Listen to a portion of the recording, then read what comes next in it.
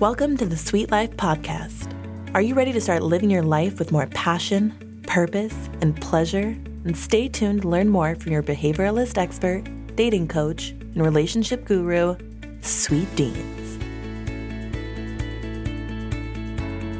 Hey, sweet family. These last couple weeks, there's been a lot of deeply personal, introspective episodes, and it's been really cool to see how it's been resonating with all of you. So thank you for sharing your stories of vulnerability with me, and just know that I will always do my best to respond to everyone.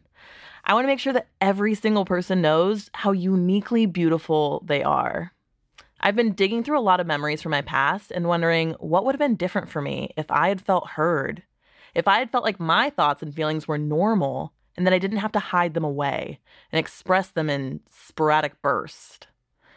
I think that with this mission of normalizing feelings, emotions, and thoughts, I also think that it's important to touch on the topic of sexuality. I never really talk about this topic on my podcast, but it's something that I talk with my clients about all the time. And I think that our sexual desires and preferences are actually all very different. And it would be incredible if we felt free to share and explore these without fear of shame or judgment. But as a society, we treat sex like a taboo topic that's only expressed at appropriate times and in very discreet ways. And I would love to take this time to expand on how many different types of sexual expression there are and hopefully normalize some of those feelings that you might have about your own experiences and desires. I want to start by saying that I'm still constantly learning more and more about this each day. And I'm not a sex therapist or a psychologist. And the primary goal of today isn't to teach you something new, but to simply normalize whatever it is that you already feel. And I know that for me personally, my sexual expression was always suppressed. I was told that good girls don't have strong sexual desires, and that if I expressed myself in a sexual manner, that there was something inherently wrong with me. I mean, even still to this day, as a 31-year-old woman, my stepmom still feels the need to tell me how sad it is that I posted a photo of myself in a robe on my Instagram. Like, oh no, what a sexual deviant. And I laugh because it's so silly to want to control the expression of someone else because it doesn't match how you feel. We spend so much time trying to make the people around us behave like we do that we forget to celebrate and enjoy people for who they are. And sexual desire and preference is no different.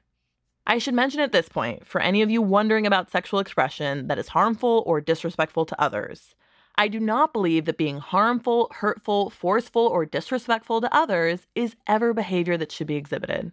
So just know that as I continue to explore this topic with you, I am strictly referring to sexual expressions and acts that have established consent and safety. Okay, back to freedom of expression. As an adult human, you're going to have a multitude of thoughts, feelings, and desires that arise.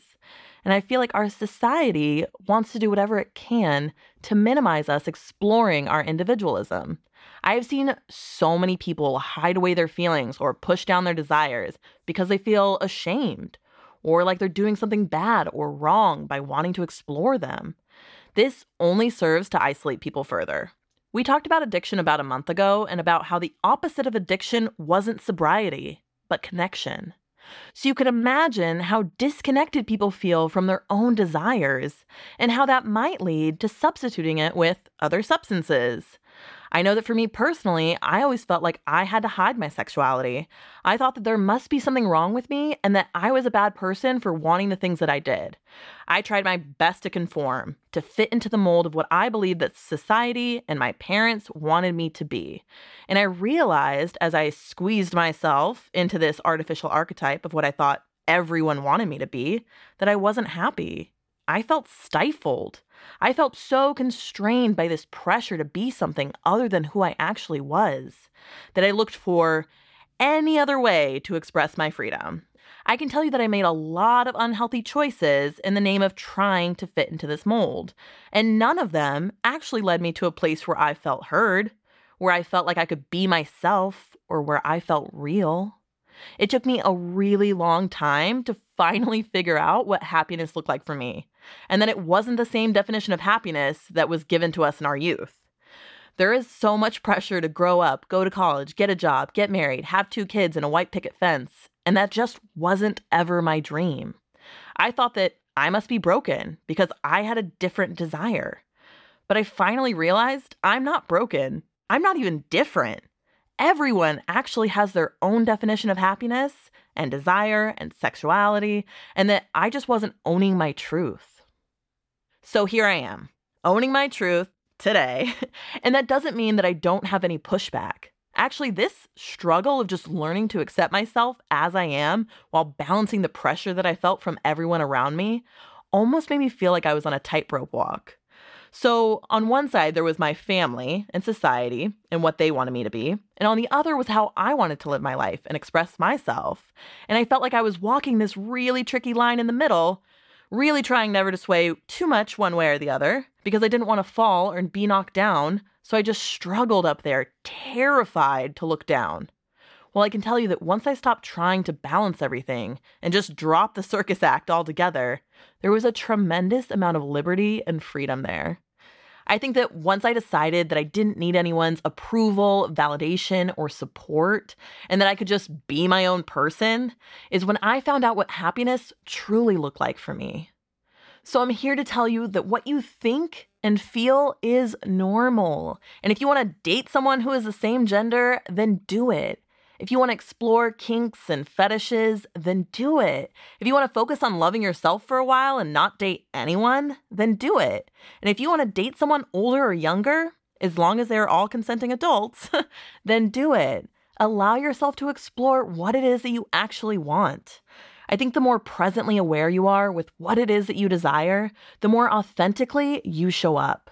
Sexuality is a big part of life, and I think that by starting a dialogue of open exploration, you'll feel a lot more freedom in expressing who you are. It's one of my favorite things to talk about with my clients and friends, and oftentimes just people who write me online. We all just want to know that we're okay, and that it's okay for us to like what we like. So this week, explorers, I want you to go on a quest of learning more about yourself and your sexual desires. Try to just remain open to whatever comes up for you. And if you need someone to share them with, you know where to find me. I only want to encourage you to keep being your authentic self, whatever that looks like for you. And just know that I will never judge you or shame you for what you like. I am all about embracing and loving everyone just as they are. If you're loving the Sweet Life podcast and you want to start rewiring your brain right away, take this free 4-day Rewire Your Brain challenge at sweetdeans.com/rewire and click download. I can't wait to talk to you next week, sweet family.